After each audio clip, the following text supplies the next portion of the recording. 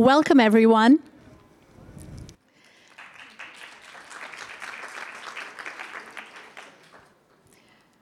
With great respect, Zócalo Public Square acknowledges the Yavatam, the first people of this ancestral and unceded territory of Yaanga that we now know of as Los Angeles. We honor their elders past and present and the Yavatam descendants who are part of the Gabrieleño Tongva and the Fernandeño Tataviam nations.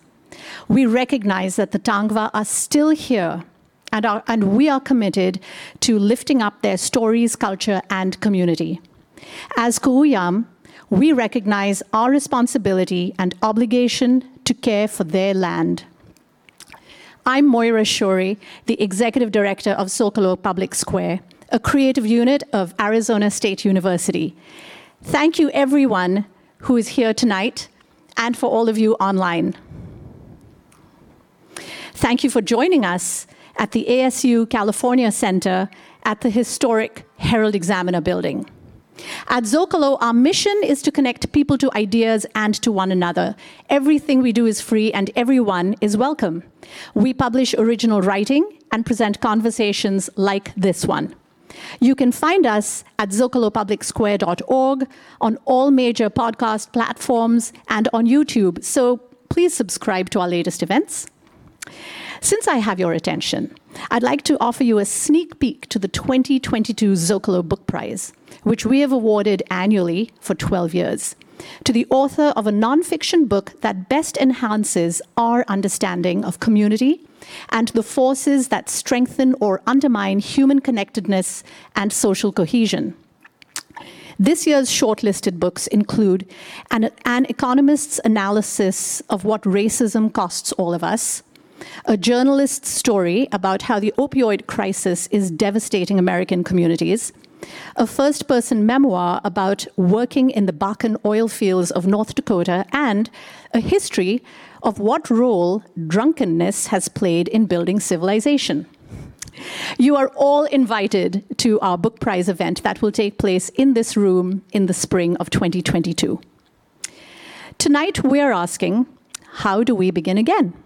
It's an appropriate question for our first public event in this, our new home, the Herald-Examiner building, in this historic building, which is having its own new beginning. Our moderator is Gustavo Arellano, writer, podcast host, and columnist for the Los Angeles Times.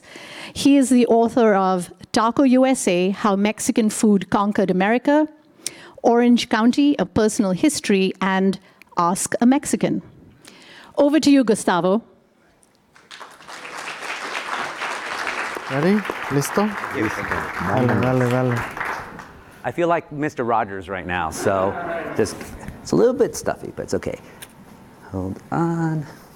Thank you all for coming. Thank you, Moira, and thank you, Zócalo Public Square. Thank you, ASU. Thank you, the late, great Los Angeles Herald-Examiner, for still keeping this amazing, beautiful building.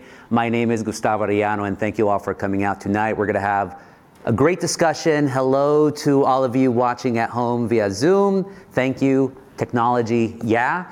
I'm going to introduce my guests. I'm going to pull out my iPhone for the official bios. I could name them by name, but we have good bios for them. So as I call, as I name you guests, please come up and sit going down this way. So Fabian Deborah is an artist and the executive director of the Homeboy Art Academy. He has worked at Homeboy for over 10 years and has also worked with Arts for Incarcerated Youth Network, Alliance for California Traditional Arts, and Latino Production Action Network. So round of applause for Fabian.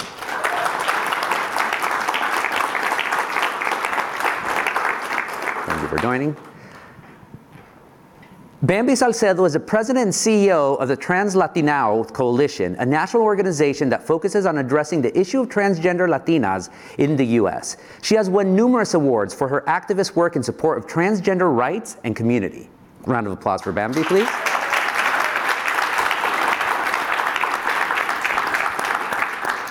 And Dr. Annette Stanton is Distinguished Professor and Chair of the Department of Psychology at UCLA. Go Bruins. She studies the factors that help and hinder people facing health-related challenges, and her research has focused on people confronting cancer and other chronically stressful experiences. So, Doctor, come on down. Dr. Stanton.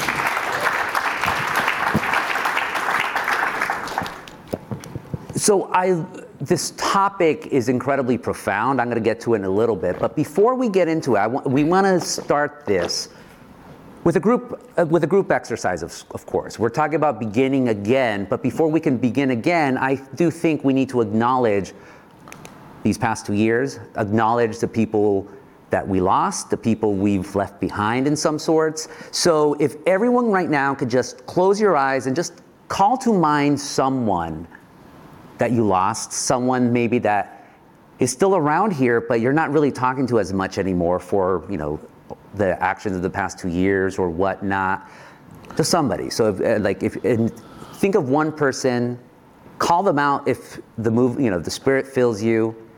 I'm going to call out one person that I did not know personally, but I did a column about, Father Francisco Valdovinos, who was the pastor, Our Lady of Mecca, out in the Coachella Valley in the city of Mecca.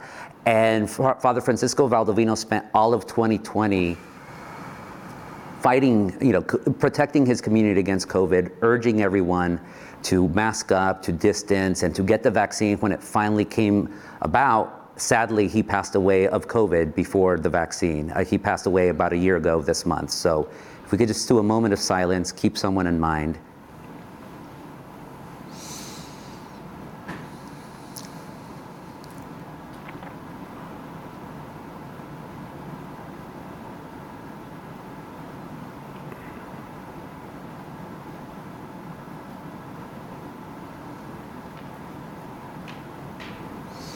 Thank you so much. Thank you for everyone that we all thought of. So, thank you. All right, let's get to the discussion at hand. How we begin again. It's an interesting title for me. It's an interesting concept. I didn't think of it, by the way. Zócalo did. I was surprised it wasn't how do we start over. I also think it's interesting, begin again, as opposed to how do we begin. So for each of you, what does that idea mean to you? Begin again. So if we could start with Fabian and just go around, begin again, what does that mean to you? I guess it all depends on the context that we're applying it to, right? So how do we begin again? If we're corresponding to a need, a dire need that has been plaguing my community of Boyle Heights for quite some time, then I think we have never stopped. All we did is to learn to adapt and understanding the vitality of this work and working with formerly gang-involved and incarcerated young men and women. I think the vitality of this work it's a dire need. So we've been consistent and we've been putting in every effort needed in order to make the world a safer place. Corresponding during this pandemic, it just amplified, that need. And so how do we begin again? I think a lot of the answers have been, not answers, but a lot of the medicine has been handed to us. And I think we take it back to basics, if you would call them basics. And for me, basics means just leaning on the cultural knowledge and the cultural aesthetics and ancestry, where we find the medicine in order to continue to move towards that healing element that is greatly needed in my community. Yeah, no, it's interesting because you're mentioning it's within ourselves in your community, Boyle Heights. The answers are already there, so not a matter of beginning again. It's more like resetting yourself and seeing this is what's in front of you. This is what's always been around you. Absolutely, and I think this is the investment that's necessary, right? The continuum in investing. And these particular populations. And I speak on behalf of gang-involved, formerly incarcerated men and women. And that's what my responsibility has been as someone who comes from that lifestyle and yet has found this way via the arts and also through the resources such as Homeboy Industries and many around the area.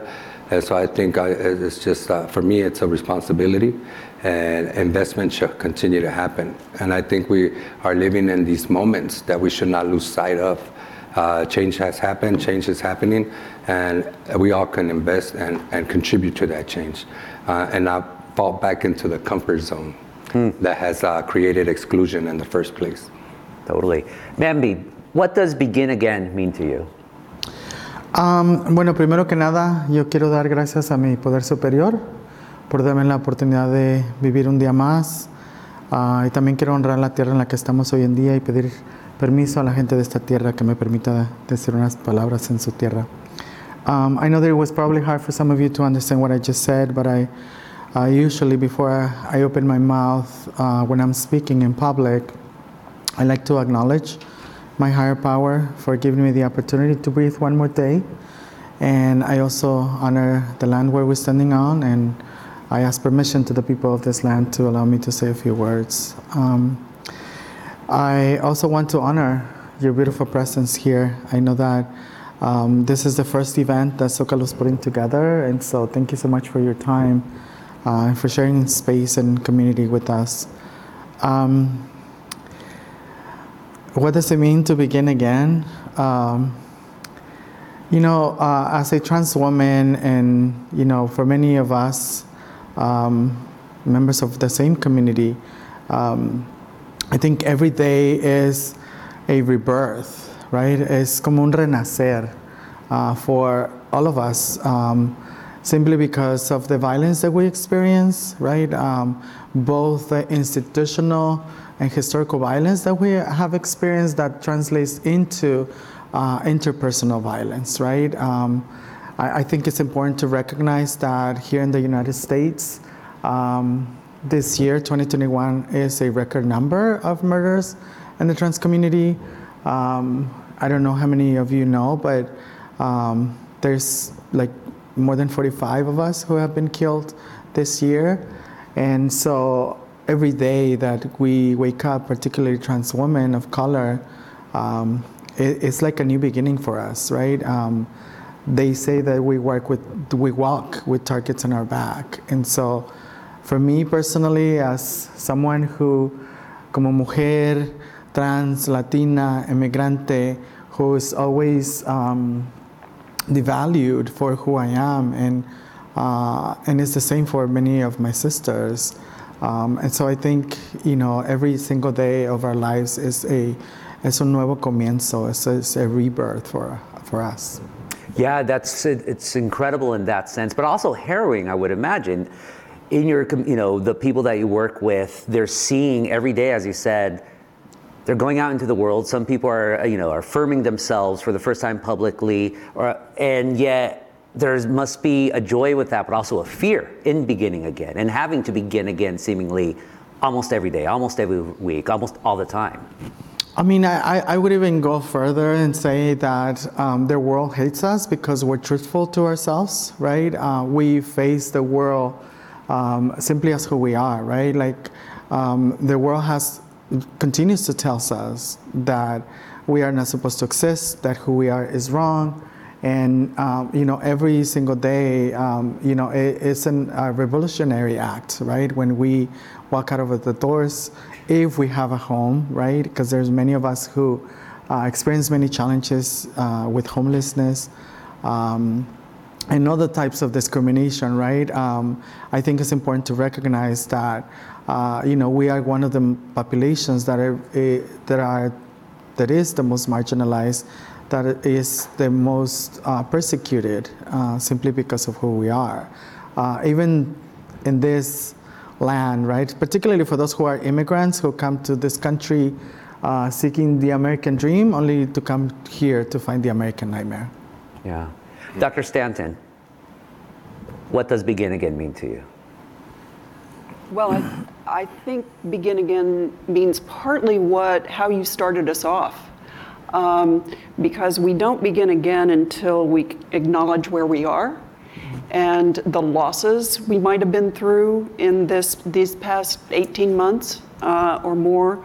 And so that kind of acknowledgement is something that's important when you begin again. I think I was probably asked here because I study people with cancer, and many people with cancer go through a sort of phase when they finish treatment You know, they've been putting all their energy into going through their chemotherapy, into going through the surgery, into going through really hard stuff.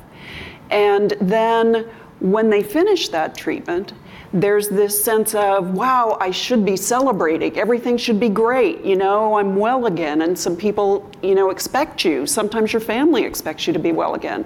But it's not as if you haven't gone through something really important. And sometimes it takes some reflection on that to think about, okay, now where am I going to go after being in this cancer experience? And so it's not done, you know, when you finish treatment, just like it's not going to be done when we finish a pandemic or a racial reckoning or trauma. You know, it's not done. Although we can move forward in part because we can acknowledge where we've been, just like you did at the beginning. Yeah, as a psychologist, what do you think is the difference between beginning again and starting over? Like, as you know, experiencing with people, what's a different mindset that people get into with those terms? Or are they exactly the same? Well, I have to tell you that when I hear begin again, I like that term better, and I think that words matter. And so beginning again is something that we do throughout our lives. So we can continue to do that. Starting over somehow seems like we've never done anything before, so we have to start completely over. That's not true. We bring the strengths that we've had, we bring the traumas that we've had, and so begin again somehow gives you more continuity. And so I sort of connect with the begin again term more. Starting over, I mean, I'm also thinking this out loud as well. Starting over to me kind of signifies a failure of sorts. Like when you start your car again, you start it over. It's like, okay, we're gonna start again. Or you game over, you start it again. Begin again to me is a little bit more, I don't know, liberating. Fabian, Bambi, what do you think? Yeah, I think you're right. I think beginning again, to me, it sounds like an invitation to revisit the lessons learned. Rather than start over, is undoing what we have learned. I think that's the way I pick it up. So beginning again, it just means going back to one's personal lived experience and possibly revisiting those lessons learned through those experiences that can be beneficial for the evolution or movement as we move forward, rather than undoing what we have Bambi? learned. The way I think of this question, beginning again, right? It's I take it as an opportunity, right? An opportunity to recognize and organize, right? Like, or reorganize, whether it's a thought process or whether it's an action that we have to do. I think, you know, for me, it's also a place for, you know, to understand the possibilities, right, that they are out there, and the amazing work or the amazing opportunities that are out there for us to grab, right? I think despite the challenges, we have to understand that there is always this, you know, beginning again process, right, that we can go through, acknowledge it, but also, you know, move forward. On a personal level, you know, we always begin again. Humanity always has. When we have the chance, we'll try it. But these past 2 years have created this extraordinary opportunity for all of us to be able to begin again in some sort. So Fabian, to all panelists, how have you used these past 2 years to set yourself up in a position for whatever's next in your personal and or professional lives? So if we could start with Dr. Stanton, actually. Sometimes I feel as if I'm just sort of hanging on to get through these past couple of years, you know, just supporting people, you know, in my organization and just sort of making it through to the next day. But that said, I also see it as an opportunity in terms of, you know, we thought that like at UCLA, we thought that, you know, people had to be in their offices to work, and the staff had to be in their offices. It had to be in their offices or had to be wherever, and we know that that's not true. now. And so we're entering a different world where we don't have to be always in one place doing one thing. People who had to commute, an hour and a half to get to UCLA for their jobs, well, maybe they can do their jobs at home at least some time, and that works. So thinking about, I guess for me, it's been thinking about, well, how can we change systems that fit people better so that we can begin again in a way that is some things are still in place, but some things will change and change intentionally. And sometimes it's as simple as literally working from home. Like instead, throughout, as long as there's been office culture, the idea is you cannot replicate office culture. You cannot replicate the camaraderie or even work. If you're away, you have to be right there in your cubicles with a phone or whatnot. And we've kind of figured out you kind of don't need to do that. It's cool to be in person, but you don't have to. Yeah, I think that is true. Although I do have to say that personal connection, that is really important too. And so figuring out how we can connect at the same time as having a little bit more flexibility. Bambi, how have you used these past 2 years to set yourself up to? It's interesting that I hear, the way people think, right? I think that it's important that we acknowledge and understand, right, that not everybody has the same privilege, right? To be able to work from home, for instance, right? To actually, our people, right, are the ones who, have to work, right? Have to put themselves at risk in order for those who have the ability to work from home or have an office that they can eat, that all of those things, right? And so it's interesting that we don't think of people first, right? And we as an organization, at the beginning of this pandemic, we made the decision for us not to close our center, right? Because we know that I am a trans woman and I am the leader of this organization, and I have gone through the same things that many members of my community have continued to go through today, even though I started my transition 30 years ago, right? And so, we know that when the world closed out, right, we give food every day to our people, right? And so we knew that even if it was food that we needed to provide our people, we needed to do that, right? And so it was hard for us to adapt, as in a small organization.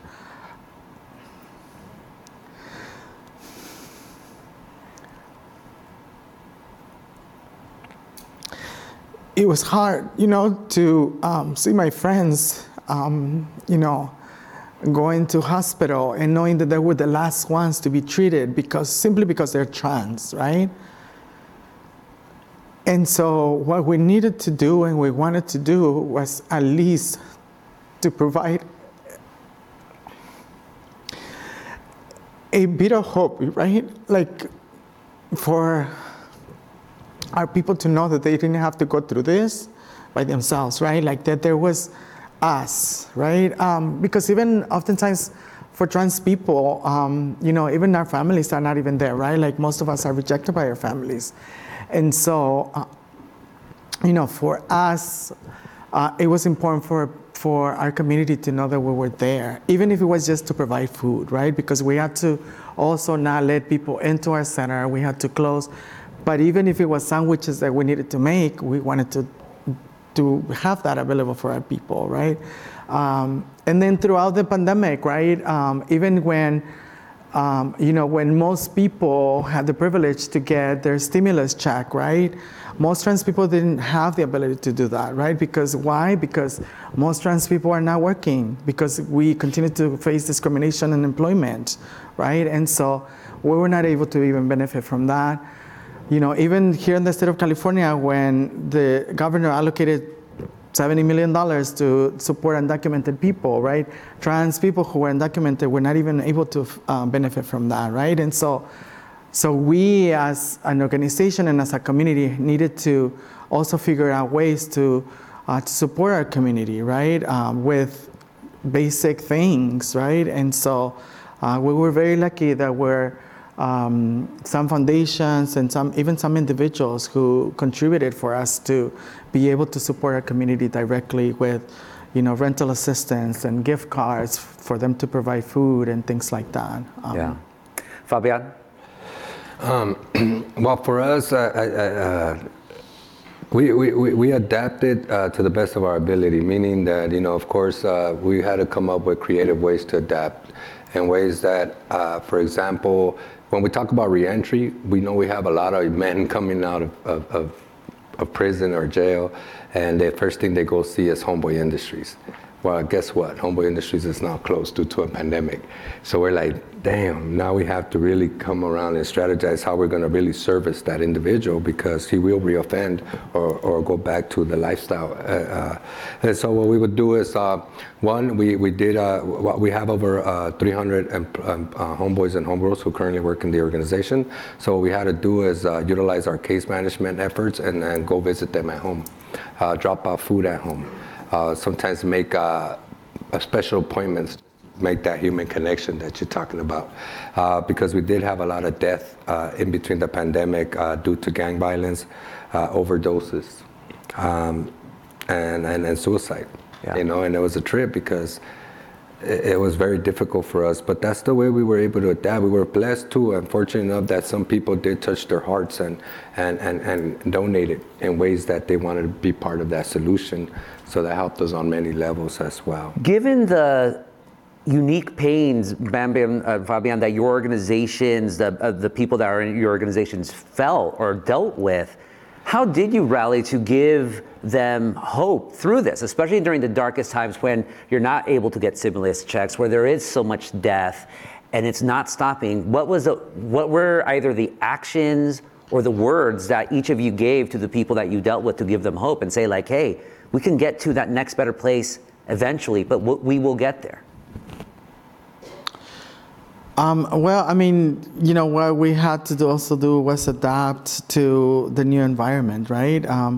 But I think, through the work that we did, right? Because we also were like doing amazing work, right? Like even during a global pandemic, our organization, we built a statewide coalition of trans-led organizations to ensure the passage of Assembly Bill 2218, which is a Transgender Wellness and Equity Fund, right?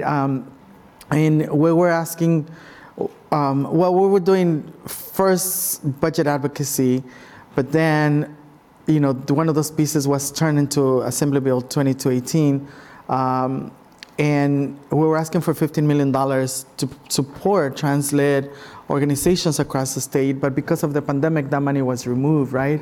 Nonetheless, we made history in the middle of a global pandemic, and we had so much opposition, right? Like, I mean, we had religious groups, we had all kinds of conservative individuals, and even there was this group of people who did transition, who were coming really hard on us. But nonetheless, we made history. We passed, we learned that for at the state of California, it was the first time that a bill was introduced by trans people. And then this year, the governor allocated another $15 million that we initially asked for, but $13 million nonetheless was a win, right? And this is specifically to support the work the trans-led organizations and groups are doing across the state. So through our work, I think we obviously give hope to people, and the fact that we remained open, right? That was one of the things that gave hope to people, and really, the first month was like, even our staff, most of our staff, work from home, but then after as we got accustomed to it, then, you know, people wanted to come back to the office, and that's how we started also providing case management services through the different programs that we have. So I think, you know, for us, you know, when we see ourselves reflected, I think we see the possibilities, right? Like when we see that, yes, you can do it, we are doing it, right? Like, that is a bit of hope that we can at least provide. Even in a year where there's been so much violence and so against trans folks, and so much just, you know, the COVID pandemic and all the economic fallout from that as well. Yeah, that is incredible. Fabian, what about with the people you're working with? Well, I think, to be honest with you, I think because of the years of traumatic experiences that we come from, you know, I think resiliency it's at hand. So I think for me personally is to remind them of that resiliency and those challenges and obstacles that they have already overcome. And that's let alone the pandemic. We've been dealing with this prior to the pandemic because of all the things that we are encountered with. But did the pandemic make it even harder? Well, yeah, it did amplify it. Yeah. It did amplify, but because there is already some power in our resiliency that we have discovered previously to the pandemic, then it only served as a reminder to lean on that and to overcome this new challenge and be creative and adaptive in ways to, like, come on, we're walking in this together, bro. Like, don't trip, and constantly reminding them of their truth and so on and so forth. And then creatively, what is it that you need? And then come up with it in that moment. You know what I mean? Individually, we had to come up with various creative ways for individuals to stay close to us. No, incredible. Dr. Stanton, resiliency, cancer patients. My mother, she passed away from cancer, but when she was fighting that fight, you want to talk about courage and all that, it's there. So talking to those folks, they're always going to be fighting. They're always going to be pushing. What were you telling them, to the people you're dealing with during these past 2 years? It's already hard enough to begin with. Now you have this pandemic that's keeping a lot of them away from their families, keeping a lot of that personal touch away. What would you tell them in terms of facing what's in front of them and saying, like, you can push through this, or you can at least fight to try to get to a better place? I think what we've heard so far, in part, it's not oh, look on the bright side, things are going to be fine. You know, it's not platitude. It really is more, this is really hard. And you have the capacity. You've gone through hard things before, and what helped you then, and what's going to help you now. So it's not so much telling people, okay, oh, things are just going to be fine. It's really walking with them, or, you know, figuring out from them what has got them through tough things before. Yeah. Incredible. You were going to say something, Fabian? No. Oh, I thought you were. We're going to take questions about 10 minutes. So those of you who are watching at home, start asking them right there. If any of you in the audience have any questions, start thinking of them.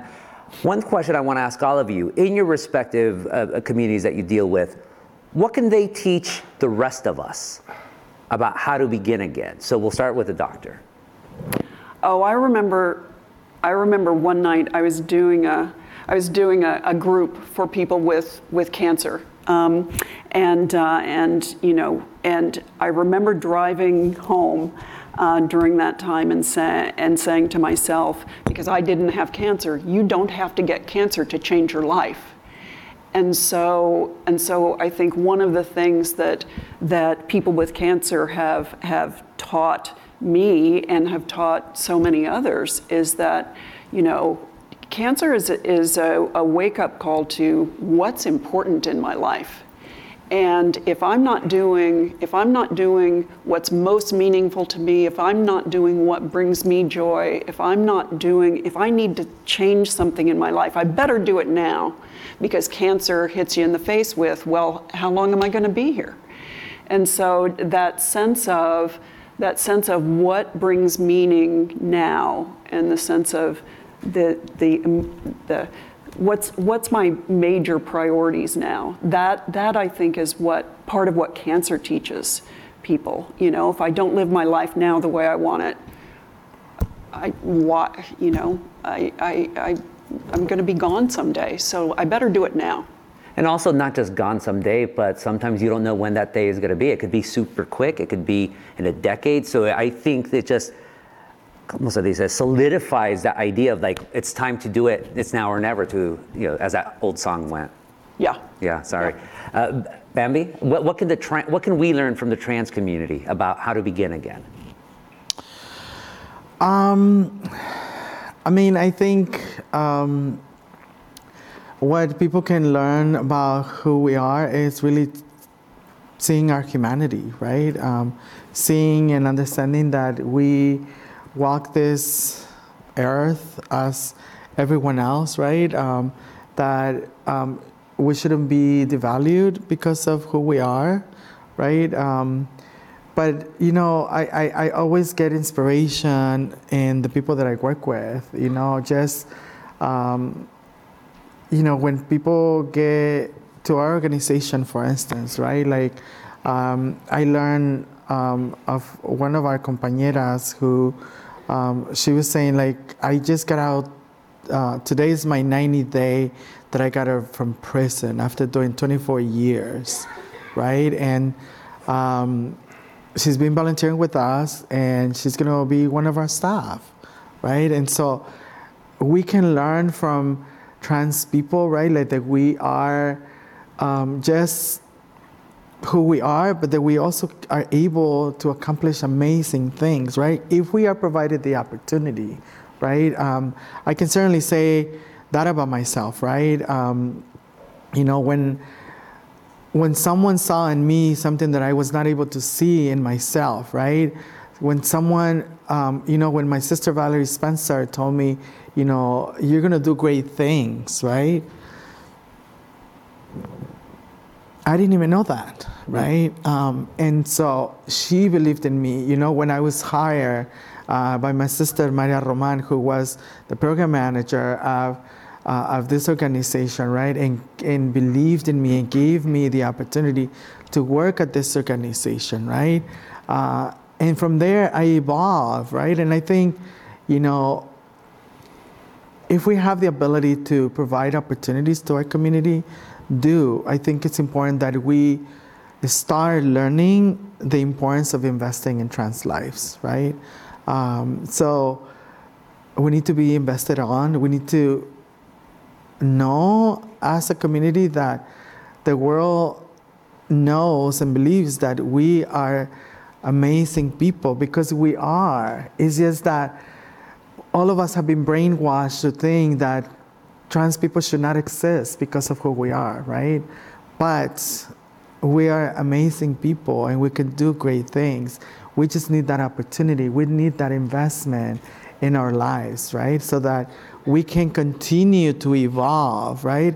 Not begin again because we are walking this earth, right? But really, we want to be able to walk this earth and our path with grace. And any and every of you can contribute to that. Fabian, what can we learn from former gang members and formerly incarcerated, how to begin again? I mean, I think there's some common themes and threads. I think if we begin to help us remove all those misconceptions and those stereotypes that have been said of us, the criminals, they don't deserve second chances. Get to know us, get to know us, our stories, and maybe there you might find an answer to where the things that we can partake in stem from. And I think I am a true testament of what given an opportunity and investment can look like. Today I'm a firm leader in my community and I have impacted many lives. Now imagine if you invest on many more, how we can all make this world a safer place. So just get to know our story, give us a minute or two, and I'm very sure that we will shift the mindset that has been created by the systemic infrastructure that we live in. Yeah. Final question before we get to the audience. How are each of you going to begin again in 2022? Whoever wants to take it first.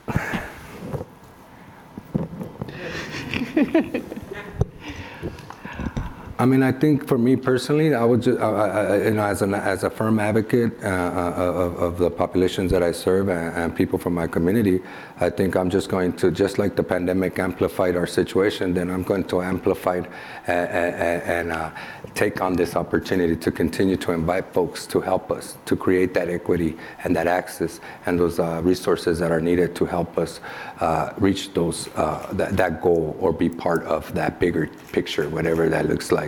So I'm going to just bank on these opportunities and continue to advocate even stronger. Now more than ever, yeah. More than ever. Mm-hmm. Bambi? You want to go next? No? Oh, okay. So the way I'm going to end this year and the way I'm going to begin next year is something that I've been doing for about 15 years now. I seclude myself. I take the last 2 weeks of the year off, and I write, and I use that as an opportunity for me to reflect and to heal and to write and to just be together with my Creator. I clean my house thoroughly. I open, I clean my closet. I believe in new blessings. But I need to open space for new blessings. So Marie Kondo everything, right? I believe that. I don't go out on New Year's Eve. I stay home and I sort of like pamper myself. I go and get flowers and I go to the water and then I take a bath with flowers and all of the good stuff, and then I welcome the new year for fresh like that. And so that I'm planning to do that this year also. I also do my vision board. So I always like to put things down, what I'm gonna. Have you started it yet? No, I do it then. Okay. I don't want, I completely seclude myself and I disconnect. And so it's just, whatever comes, it's there. And I leave that on my table and I look at it every single day. So that's always like a reflection for me and something to always look towards. So I'm gonna do the same. But I think one of the things that we're going to focus on right now, and I want to invite you to participate and contribute, and I'll also, share the thought. We're going to start searching for our own space. So we're going to have our own permanent space. And we're going to start a capital campaign next year. So we want to invite you to participate and be part of that. And so that's a big challenge, but I'm up for the challenge, So that's great. Yeah. Finally, Dr. Stanton, how are you going to begin again, 2022? Well, I'm with you, except for the cleaning the house part. All of that sounds really good to me. I like the idea of reflection. I like the idea of some gratitude for making it through to where we are, and some acknowledgement of where we have been, and all of that gives us energy for whatever work we're bringing to the world. Thank you so much. Now we're going to get to questions from the audience, and we'll start with what's going on in Los Angeles. Next year's midterm elections are an opportunity for all of us to begin again. In Los Angeles alone, we'll be electing a new mayor and a lot of new city council members. What advice would all of you, would ustedes give to our aspiring elected leaders and how to lead us civically towards a new beginning?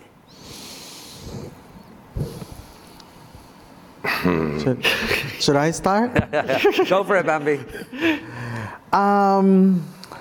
Okay, so what I'm going to say for those inspiring elected officials who are coming to an office, I am going to say bluntly, stop the bullshit. You can applaud. Yeah, you can clap. I mean, I think, many politicians, they start like with good intentions, but then when they get into office, they forget about the people, and they forget that it's the people who put them into office. And they also forget that they're public servants. And so they need to do that, right? It's just incredible that, here in Los Angeles County, for instance, there is, the Los Angeles County has like $38 billion budget, right? And they got almost $2 billion from the American Rescue Plan. And it's just incredible that the immigrant community here in Los Angeles, which makes more than 36%, are not getting their fair share, right? And so, I'm so lucky that I get to be part of a campaign that is called Immigrants Are LA, and we are going to demand the Board of Supervisors and our elected officials, right, to invest also in immigrant communities who are the makeup of, they are essential workers, right? And so, so we want to make sure that that happens, but I want to make sure that also people who are in office that also understand their role, which is really to support people, the ones who are the most marginalized, and not necessarily their friends who continue to get the contracts, who continue to get funded, but rather provide services and support to the people who really need it the most. And obviously that includes trans people, and I'm certainly going to continue to advocate for that. Well, I would say especially trans people, given that your community has been so marginalized. Traditionally, politicians, you give money to the people who have supported you and elected you and given you the money. Yeah. I mean, it's just funny, like, a lot of times people reach out to me like they want my endorsement, and I'm like, okay, but what are you giving to people, right? Like, and I'm very, like, I'm not going to support someone who is just, saying something. Like, I need actions rather than words. Yeah. Another question. As institutions and places of work are being pushed to center anti-racist frameworks, what can we do to push for, quote, care frameworks into our day-to-day work? And what does this concept of care mean to you in beginning again? Bambi and Dr. Stanton talked about self-care. Fabian, what does care mean to you? Or what's the significance of care in beginning again? Well, I mean, I think that's very important. You can only give what you get. So I think self-care is greatly necessary before you can even, go out and serve somebody in a sense, or meet or give of self. But that is important. I think for me, care, that self-care, if we're talking about self-care, I think also got to keep in mind, as a person who has a family himself, I can't stop watering my garden and giving too much of myself, because the last thing I need is to recreate that cycle that we've lived in. And so that's very important, because I as a leader, I get called and pulled in many directions, but I got to take care of my backyard first so that doesn't contribute to what I'm fighting up against, So that's very, very important. Self-care to me has to happen. The importance of care, Dr. Stanton. I don't know that I can build on that much, except to say, to agree, but also to care. And I'd love what you said in terms of politicians are supposed to be public servants. Well, they are. And so when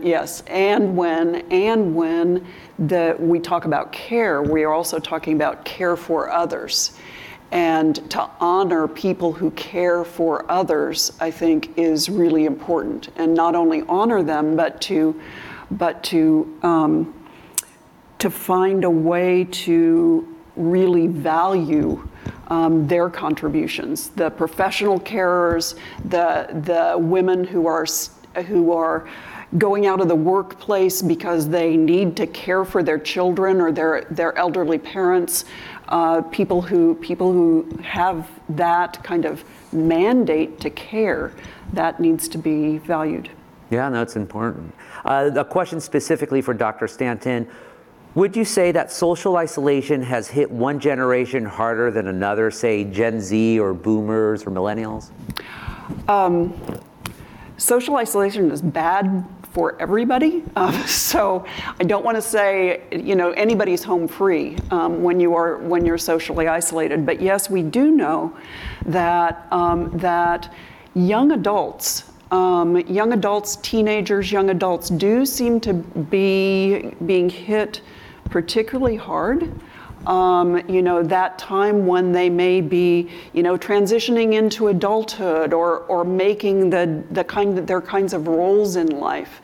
There is pretty good evidence that people in that like 18 to 30 range are being hit hard by social isolation, in part because those connections at that time when you're really solidifying your identity is really important. And so social isolation can be very difficult during that time. Question for Bambi and Fabian.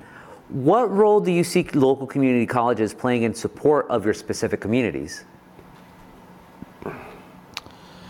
Well, I guess I can start, sorry. Yeah, go ahead. I think there's a big role that community colleges can play into the development of our communities, right? Like I'm a part of a community college, right? As a non-traditional student, right? I got my master's degree. Well, it took me 2 years to complete my thesis, but I was also building an organization at the same time. But anyways, I think, there's money in the educational system from the government, right? And so I think we need to be able to create programs that speak specifically for, undocumented folk. We need to build the pipeline specifically to bring transgender non-conforming people into the educational system, right? Because that's one of the things that have impacted us the most. And really, change policies and that are in place that are, in simple things that people think are complicated, like, why don't you just make your bathrooms gender neutral, right? Like, you're going to tell me that you have your bathrooms in your house separated by gender? No, right? Like, that is a social construct, right? And so, things like that are as simple as doing that so that there's no, continued violence, right? But there's so many things that could be done. Obviously, investing in the arts, right? Like, there's not enough investment in the arts, and I think that's something that could be done at the community level. At all levels, but especially community colleges. I'm also a graduate of a community college. I teach at a community college, Orange Coast College, and I see so many students come here, come to our classes to, again, I know we've said this many times, but to begin again, to at least explore the possibilities. And it's a far more affordable method of doing so than the Cal States and UCs, which are great institutions, of course, or the private universities. Fabian. I like that investment in the arts. We haven't talked about the power that's in the healing of the arts. As an artist, and also arts were very instrumental during the pandemic, all disciplines, and how they were able to help hold people during these times. But I would say that the invitation to the college is to, I'm just going to go out on a limb, you know what I mean? But I think I can be an instructor at a community college, you know what I'm saying? So it'll be nice for them to start to discuss what does it look like to bring formerly incarcerated lived experience into becoming an instructor in the community college. That's going to really bring some cultural relevancy, or some, not cultural relevancy, but some I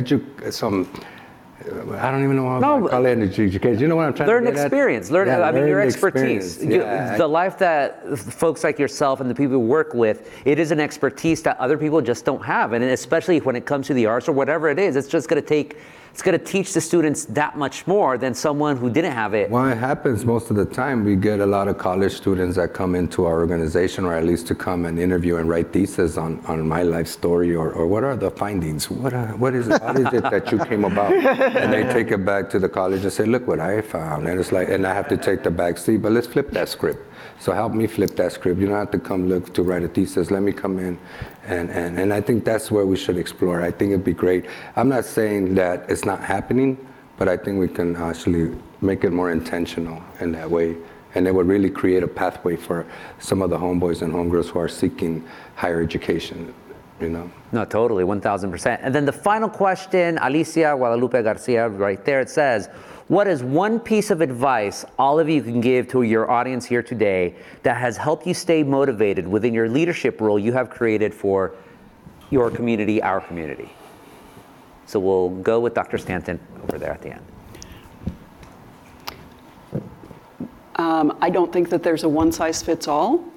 And so I think that that's an individual answer. I can say for myself and from some of the evidence that finding something meaningful to sort of savor and notice every day, if possible, that's very motivating. So when I see a first-generation student who is so excited because they get to, they get to be at UCLA and they've transferred and they're, it's just like a dream for them. When I see that, that's completely motivating. So finding something every day, or at least frequently, to notice and to savor what's meaningful. That's great. Like, even if you're a leader, you could still learn from others and you could still be motivated to learn how to lead even more. That's incredible. Bambi? What is one piece of advice that I can give to this beautiful and amazing audience that has helped me stay motivated within my leadership role that I have created for our community? Well, one advice or one ask, actually, I'm gonna make of all of you is, well, a couple of things. One, I want to invite you to come and visit our organization. See who we are, see what we do, see the people that we work with and for. And I hope that you take that charge. The other thing that I want to ask you is to think about how you can help us as an organization, as the only trans-led organization here in Los Angeles that is doing this work for our community.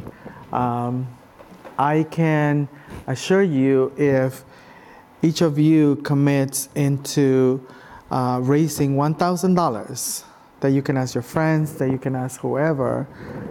I think we have 50 people here. We can raise $50,000 together. And I do want to say that the work that I've done and the work that we've done as an organization, I have not done it by myself, right? Many people has contributed for my leadership development. Many people has partnered with us for us to do the amazing work that we've done, but there's a lot of work that we need to do. And so I want to invite you to participate and be part of the change that needs to happen for our community. And I know that we can do it. I know that we can do it. We just need to be intentional about it, right? And you don't have to do it this month. I know that people are thinking like, oh, I have to buy gifts and all of this and the holidays, whatever. It's all good. But if you can commit, you don't have to like even raise your voice or raise your hand and say yes, but commit to yourself that you are going to support our people, our community, our organization. Then that's a personal commitment that you're doing to yourself. And you're not only going to help me continue to develop my leadership, but you're going to contribute to develop the leadership of Lisa Ceballos, who is one of our case managers who's here, or Janetza, who is here, who recently, and I'm sorry that I'm disclosing this, but she's recently got out of immigration detention, right? So she needs a lot of support. And so, we need to, if we want to be part of the change, the only way that we can be part of is through a contribution. It could be monetary or it could be voluntary, right? And so please be part of the change the change that you want to see in the world. And don't just hear it and that's it, right? Like live it, be part of it. Be the change. Yes. Like that old wonderful cliche. Fabian, what keeps you motivated? I mean, I would have to stay along the lines of Bambi. I think, for a very long time, I have had a vision and mission to carry out within the community of Boyle Heights, and this is how the Homeboy Art Academy was giving birth.